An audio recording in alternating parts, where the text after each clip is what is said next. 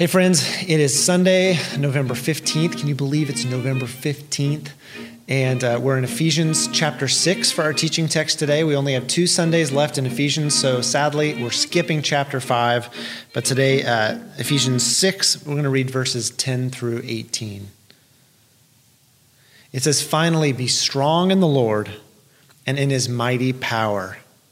Put on the full armor of God so that you can take your stand against the devil's schemes. For our struggle is not against flesh and blood, but against the rulers, against the authorities, against the powers of this dark world, and against the spiritual forces of evil in the heavenly realms. Therefore, put on the full armor of God so that when the day of evil comes, you may be able to stand your ground. And after you've done everything, to stand. Stand firm then with the belt of truth buckled around your waist, with the breastplate of righteousness in place, with your feet fitted with the readiness that comes from the gospel of peace. In addition to all of this, take up the shield of faith with which you can extinguish all the flaming arrows of the evil one. Take the helmet of salvation and the sword of the Spirit, which is the word of God, and pray in the Spirit on all occasions with all kinds of prayers and requests." Let's pray. Lord Jesus, would you send your Spirit as the church is gathering, at the building on Sunday morning, as folks are listening online or watching online. Lord, would it please you to send your Spirit, make your word alive in our hearts and alive in the experience of our lives, so that we can do this work with power. I pray this in Jesus' name. Amen. I grew up in South and West Tulsa, so I was a stone's throw from Sapulpa on the west and not far from Glenpool to the south. It was the city of Tulsa, but it was Creek County, and so we were way out in a space where we had like tons of room to just explore and like it was really fun to be a kid growing up out there. I don't have any memories growing up of my parents like telling me where I could or could not go. I never recall them being particularly concerned. There was just an assumption of safety. And so I would take day-long bike rides. I would record songs off of the radio onto a cassette tape, and I'd put the cassette tape in a backpack and just ride all around on my bike. Sometimes I would take our four-wheelers out and take them out of the neighborhood onto main roads and go wherever I wanted to. I would walk by myself over to this pond in the middle of the woods near my house. And I just did whatever I wanted and had a sense of complete safety growing up as a kid. At night, we would leave our cars in the driveway. I never remember us feeling the need to lock our cars. You probably could have just left your keys in the ignition and it wouldn't have mattered. We never had a security system. There was never a feeling like we needed one. I have no memories of even hearing of break-ins happening near our house. When I look back on my growing up years over in South and West Tulsa, it was just a vision of safety and security. Now, fast forward to life today. Emily and I live in the middle of town, and you can see this marked contrast between how I grew up and our experience of like the need to secure our own safety living in the heart of the city. So naturally, at the end of the day, we lock our doors, we turn on our security system. In our neighborhood, we have a neighborhood Facebook page, and there are those neighbors, I'm sure you have them in your neighborhood too, who comment and take a picture of every like rando walking through the neighborhood. And everybody also has that one neighbor that calls the cops on people if they don't have a clue who they are.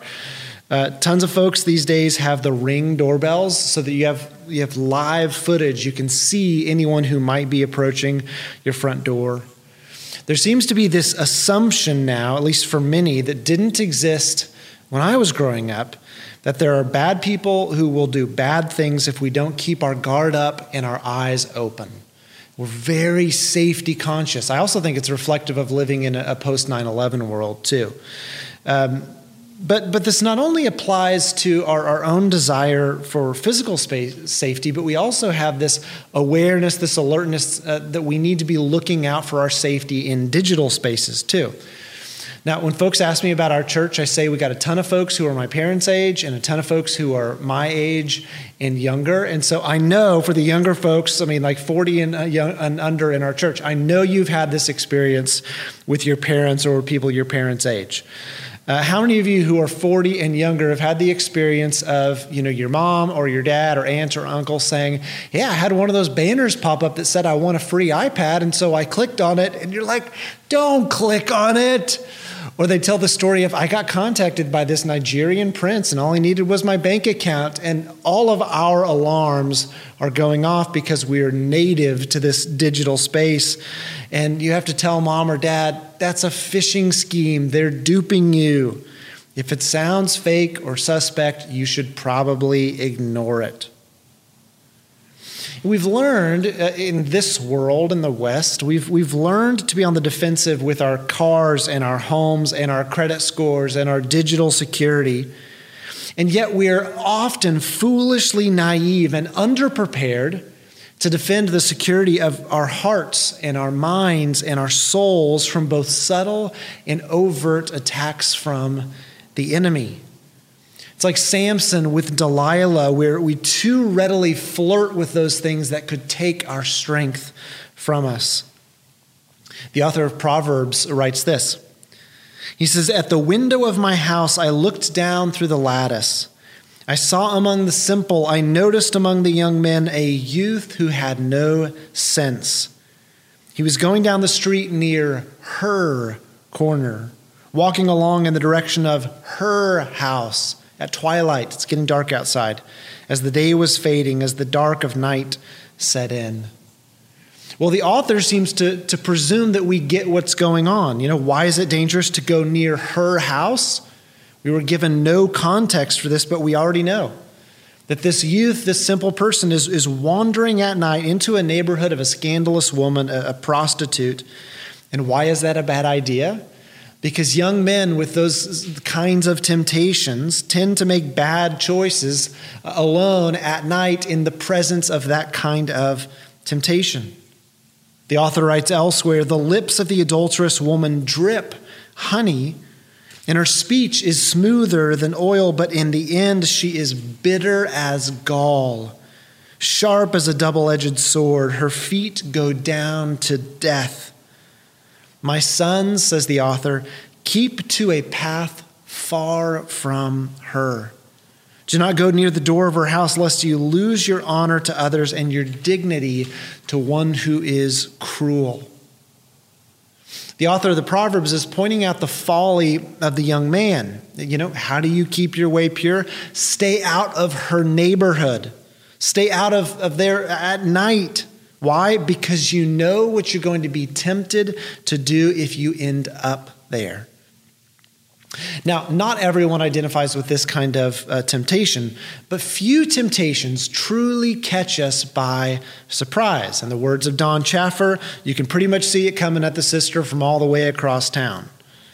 In fact, though we all struggle differently, most temptations come down to some form or combination of money, sex, and power. Go through the downfall of any great person in human history, and you're going to find there was a temptation, one way or another, related to money, sex, and power. David was doing really great as a person until he had money and power. And then his untamed sexual desire wreaked havoc on his life. Solomon starts out as super wise, called by some the wisest man who ever lived, until hunger for power and sexual desire prompted him to make alliances with other nations and marry all kinds of women. And so Solomon has wives in the 100, concubines in the hundreds, and he goes after the gods of the women that he'd fallen in love with. In the New Testament, we have the story of Ananias and Sapphira, who were part of the church at the time of Pentecost. You talk about, if there's a time where you're going to be on fire for the Lord, you're going to be walking the straight and narrow. Ananias and Sapphira were there when, like Paul's shadow is healing people. Peter and John, caused the lame man to walk in the temple in Acts chapter 4 and 5. Ananias and Sapphira were there. But then this desire to control their wealth, this way of communicating to God, like, this part of my life is off limits to you, cost them everything. And the fear of God came over the church when Ananias and Sapphira dropped dead, lying in the presence of the apostles about their wealth. The things that we do because we have or because we do not have money, sex, and power have the capacity to destroy us. And the story is just all too predictable. We can see it coming all the way across town. Just in the last week, there was another heartbreaking story of, a kind of prominent celebrity type pastor, megachurch pastor, who had tons of money, speaking gigs, things like that, tons of influence, relationships with celebrities. He's being having his picture taken with people in power. And what happened? Well, his church had to fire him because of marital infidelity. Money, sex, and power. This is what Paul was getting at in 1 Corinthians when he said, no temptation has seized you except what is common to man.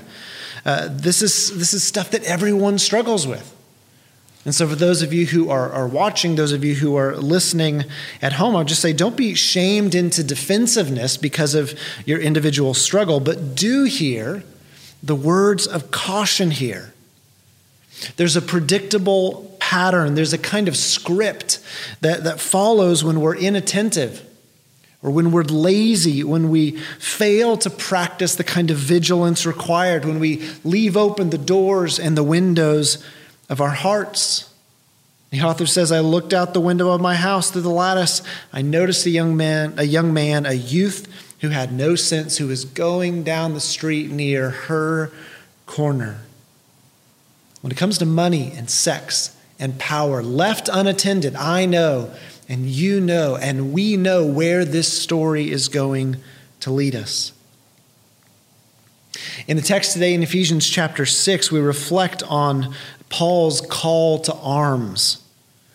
It's this invitation, if you zoom out and think about what he's doing big picture, it's this invitation to alertness, to sobriety, to a kind of spiritual fitness. He says, be strong in the Lord and in his mighty power.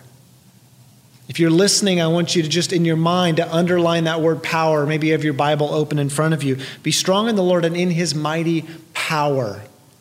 If you could do a study of that word alone in the book of Ephesians, 8 times or more, Paul uses that idea of power, being strong in the Lord's mighty power, because Paul can't imagine a Christian life that is void of the power of God. Precisely because there are powers of the enemy scheming against us, we need divine power to sustain and uphold us. 8 times in this letter, Paul references the presence of God's power in the life of the believer. A couple examples.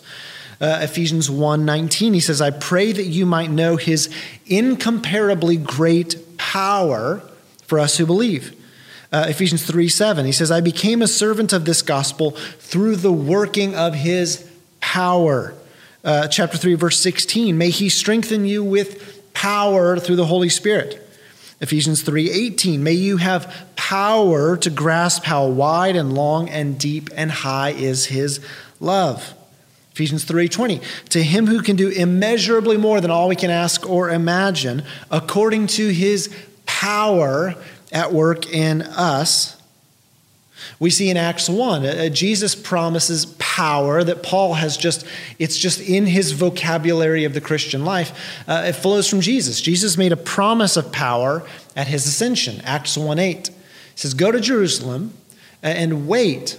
You will receive power when the Holy Spirit comes on you so that you can be my witnesses in all the world, Jerusalem, Judea, Samaria, and the ends of the earth.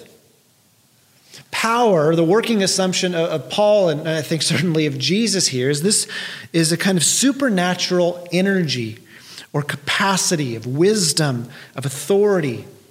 We remember in studying the Sermon on the Mount this year that as Jesus wrapped the Sermon on the Mount, the people were amazed because he spoke as one who had power, one who had natural authority. This divine power is more than mere intellect. It's not just a capacity for persuasion. It's certainly not about intimidation. It's this supernatural energy given to sustain us for the Christian life, the Christian journey. 2020 has been a crazy year, and in all the weddings I've done this year, I've told couples, you are always going to remember the year in which you were married, because 2020 has been wild. And if the Lord has taught me anything this year, it is that I am not strong enough, smart enough, capable enough to be a good person, or much less to be a faithful pastor or a good parent. I don't have the power on my own, given the challenges of life in the world today, to make it. I don't have that power intrinsic. Some of you will remember the story that I love of the revival in the Scottish Isle of the Hebrides. And the Hebridean church for so long had been trying to reawaken the church, to recruit the young, to convert them to the way of Jesus, but it was to no avail. And then one of their leaders came to this insight.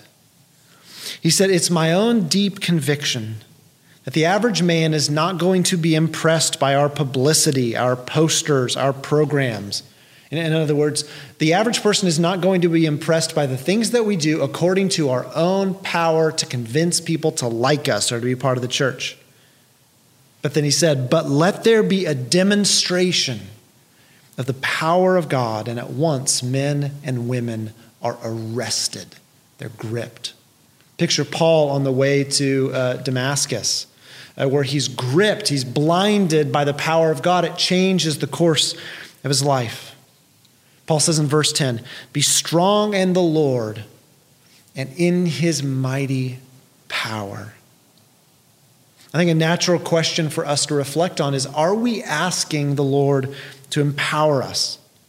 Like Jesus in Acts 1:8, are we asking to be clothed with power on high, for God to strengthen us, as Paul prayed earlier in Ephesians, for God to strengthen us with power in our inner being? For many of us, we're not making that ask because we're not aware of any lack of power that we currently have. And we've been lulled or trained into a kind of self-reliance through a life of comfort and plenty and success. Rather than being a huge catastrophic failure operating on our own power, we've been lulled into thinking that we're actually doing just fine on our own. John Tyson in Beautiful Resistance says he once asked a believer in a persecuted church what he thought of American Christians. And the persecuted believer said, "So much food, so little power." Doing things like fasting can be transformative because it puts us in touch with our fragility, with our powerlessness, and it can give us this desire to be clothed in power from on high. I traveled a bit this week, and I heard a pastor say that it's actually much easier to form disciples in his major metropolitan city precisely because it's thought to be this godless and pagan place. In his city, there's really no middle ground. You're either in for the way of Jesus or you're not. It's one way or the other. If you're in, it is going to seriously inconvenience your life. It likely will be a hindrance to your work. It might mean that you are socially ostracized. But feeling the cost of following in a pagan and idolatrous city, you hunger for power from on high. You need Christian community like you don't in many other parts of our country where we feel quite comfortable being Christian. In many parts of our country, Tulsa is certainly included on that. There often feels like there's no conflict between having a foot in the kingdom of God and a foot in the kingdom of self. It feels like you can have your cake and eat it too. In fact, we could build a really successful church numerically on personality or talent or likability and never actually tap in to the power of God. And as a result of that, also never threaten the powers and the principalities of darkness that have dominion over the lives of many people, systems, and institutions and hearts in our city. But Paul goes on to paint a very different picture of the Christian life. Very different than one that's just skating by on likability and luck. Flowing out of verse 10, having been clothed with power from on high, he urges the church to get ready for battle against the schemes of the devil and against the spiritual forces of evil. I've heard people tell stories of walking through, like being exposed to human trafficking rings in foreign countries or seeing truly depraved behavior around the world. And the sense of evil is palpable. And the Apostle Paul here is calling the church to arm ourselves with the power of God and then to get ready for battle. I've heard stories of some Christians who will take this passage and, imaginatively put on the armor of God as they're getting ready for their day.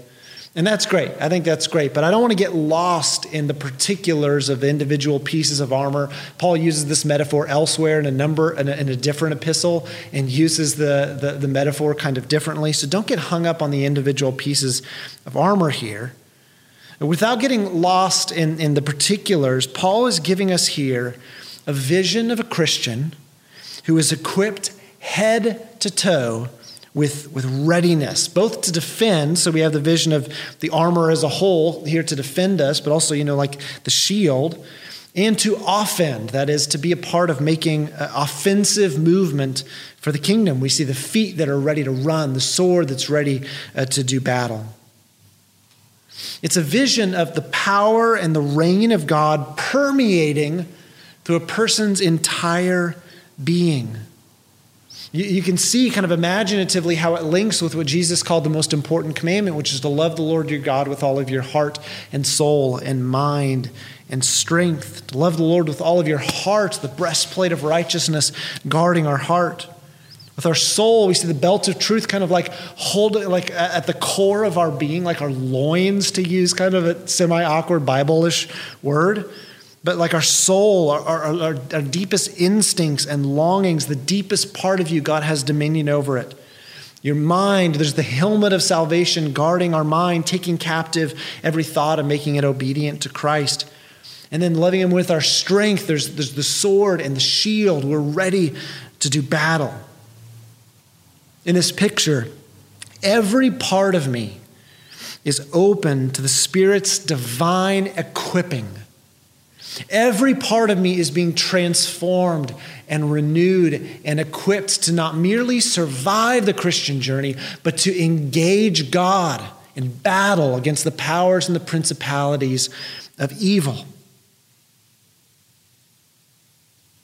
As we imagine this text, we think about any person who's getting ready for battle is asking questions about our vulnerabilities.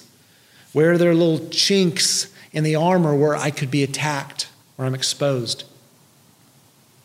I think it's worthwhile for each of us to ask those questions about our own vulnerabilities when it comes to those topics of money and sex and power, the temptations that are common to all people. Now, you might not say like I'm rich, or you're not like sexually promiscuous, or you're like, I'm not a super powerful person, but examine the dark corners of your own heart and consider whether it's navigating relational networks and trying to get people to do what you want, or just your own thirst for significance that you think is attached to having money. Consider your vulnerabilities in the areas of money and sex and power. We lock our doors at night so that people won't come in. We turn our security system on so that we're alarmed if there's an invasion, and yet we don't have the same kind of readiness when it comes to these vulnerabilities. How is the Lord inviting you today as you consider the threats of money or sex or power, or maybe you would name one that doesn't feel adequately covered by those headings? How is the Lord inviting you to have a kind of readiness and defensiveness? And the topic of money, I think this can be a stumbling block if you have it or if you don't have it, because it can be the thing that you set your heart on. Where your money is, there your heart will be also. Where your treasure is, there your heart will be also. What are you treasuring? I've said before that every time we give, we're telling our hearts, this is one less dollar that owes me. In view of the common temptation and the idolatry of money, I think the way of Jesus invites us to a place of radical generosity. I'm not a stickler on the tithe, though the Old Testament, I think, trains us to be systematic and have percentages of giving. I think the New Testament is actually much more challenging. It's not just 10% that we owe God. 100% of what we own, we recognize belongs to Him. One songwriter said, "We have nothing to give that didn't first come from your hands. We have nothing to offer you that you did not provide. Every good and perfect gift comes from your kind and gracious heart, and all we do is give back to you what always has been yours." Recognizing that everything we have comes from God. Deuteronomy says it's the Lord who gives you the ability to produce wealth. Having recognized that everything comes from God and recognizing the vulnerability that comes with our relationship with money, I think the way of Jesus invites us to overtly, deliberately confront this vulnerability with radical generosity. Now, some folks, like you, have never given away $1 in your life to a charity or to the church. I would invite you to take bold and decisive action to confront that vulnerability and that temptation. Every time you give toward the kingdom, you're saying, this is one less dollar that owns me. Especially take the wisdom of the Sermon on the Mount in tandem and do it in secret, to wage war against the temptation of money. Well, what about sex? Oh man, sex is such a common temptation in our church. I would say if I had a really vulnerable poll going on in the church to say how many people struggle one way or another with temptations related to sex, men and women, I'm guessing a large percentage, if not a majority of the church says that's me. In view of the temptations surrounding sex, I think the way of Jesus invites us to take bold and decisive action, to be constantly vigilant in this department. The way of Jesus invites celibacy in singleness and fidelity in Christian marriage. I think because of how sexually promiscuous our world is, especially for men, but perhaps for everyone, this should be a topic of regular and open confession among Christian friends and in community. James 5:16 says, "Confess your sins to each other and pray for each other so that you may be healed." Part of disarming the temptation in the area of sexuality is in living in the light, being completely transparent. I think there's some great tools we can use to make our screens available to people that we trust, our search history available to people that we trust. Being really diligent about the unique temptations of being in a hotel room alone or traveling with people to whom you're not married. I think the way of Jesus invites us to take bold, decisive action in community against the vulnerability around our sexuality. So maybe we need to cancel some subscriptions and confess. And finally, we have the vulnerabilities surrounding power. I believe that the more public your power, and I am speaking very self-consciously as a pastor right now, who in our context has a form of power and authority. I think the more public your power is, the greater the need for private accountability. So a really important part of my life is regularly being in systematic relationship with people with whom I'm confessing sin, with whom I'm honestly sharing about the difficulties and the challenges of life and trying to be conscious of how I'm stewarding my power for the benefit of others. Now, you may not be the pastor of a church, but you may be the leader of a business. You may be HR director. You may be the leader of your family. You may be a teacher. And to whatever degree you've been entrusted with some form of power, how can you systematically ensure that you are using that power not to undergird your sense of self, but actually to elevate and to serve other people? This is what we see Jesus doing in John chapter 13 as he washes the disciples' feet. Jesus, knowing that he had come from the Father and would return to the Father, got up from the table, removed his outer garment, and washed their feet. He sat down on the table and said, "You call me teacher and Lord, and rightly so, for that's who I am. And if I, your teacher and Lord, have done this for you, so you should do this for each other." Conscious of his power, he honored and he elevated. How can you ensure that with the power that you've been entrusted, that you are honoring and serving and elevating others and not only undergirding your own power and influence? We've all been given power. The greater your power, the more important the need for private confession, vulnerability, accountability, and transparency. In view of the battle that's waging and the schemes of the enemy that are coming against us, we ask ourselves, what are our vulnerabilities? But it's equally important to ask the question, what is my power source? COVID has exposed all kinds of weaknesses in our systems and our relationships and our souls this year.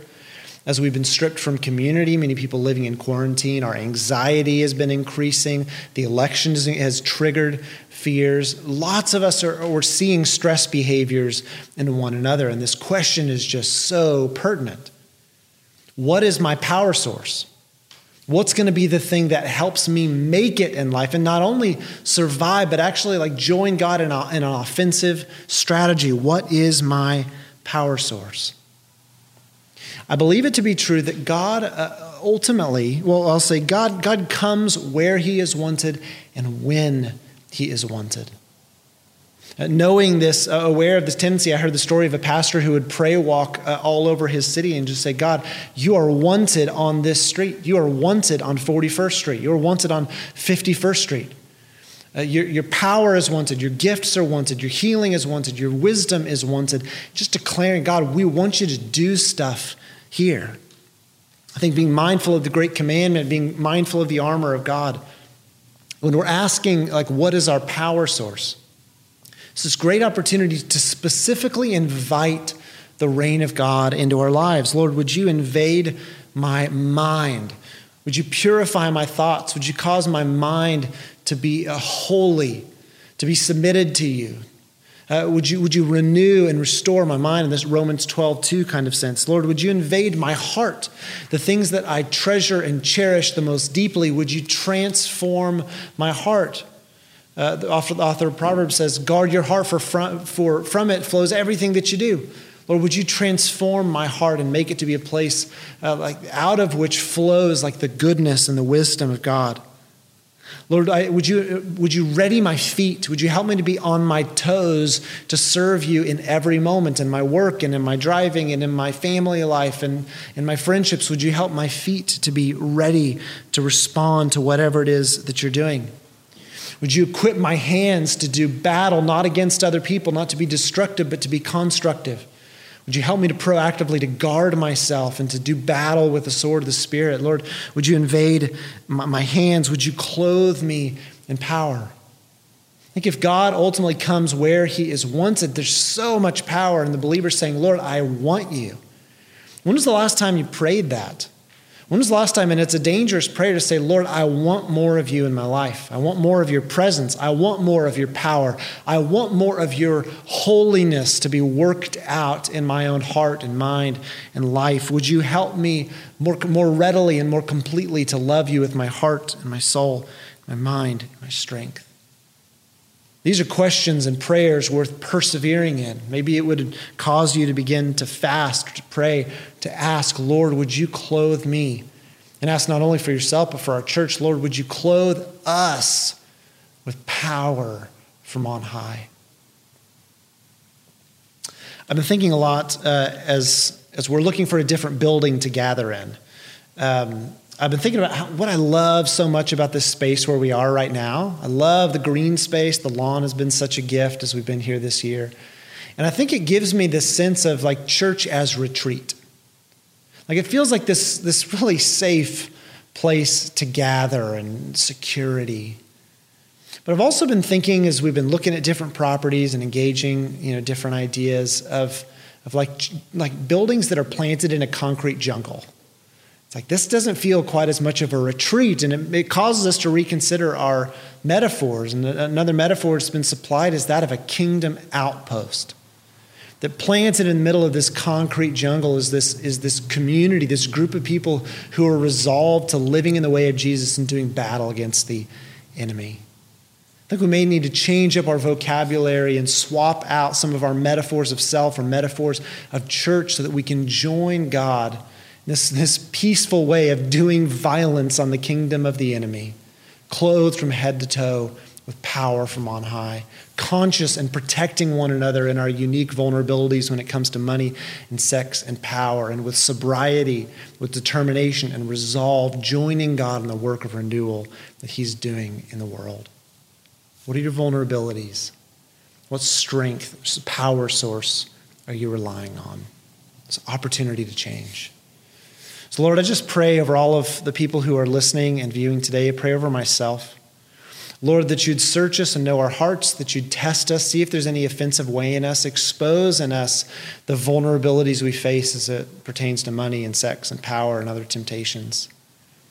Would you expose it, Lord Jesus, and help us not to overly despair, to remember your grace, to confess, to live in reality, to confess our struggles, but also to live in your grace and live in the light.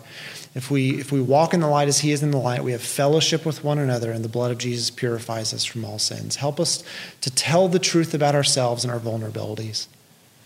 But also, Lord Jesus, as we come to this place of sobriety and honesty about where we are, would you clothe us with power from on high? Would you be in us what we cannot be? Would you do in us what we cannot do? And may the world take notice. As we're transformed, as we join you in the renewal of all things, may we see it in our city, in our church, in our lives, in our time. Lord Jesus, we love you and we honor you. Pray in the name of the Father and the Son and the Holy Spirit. Amen. Friends, God loves you. God bless you. See you around.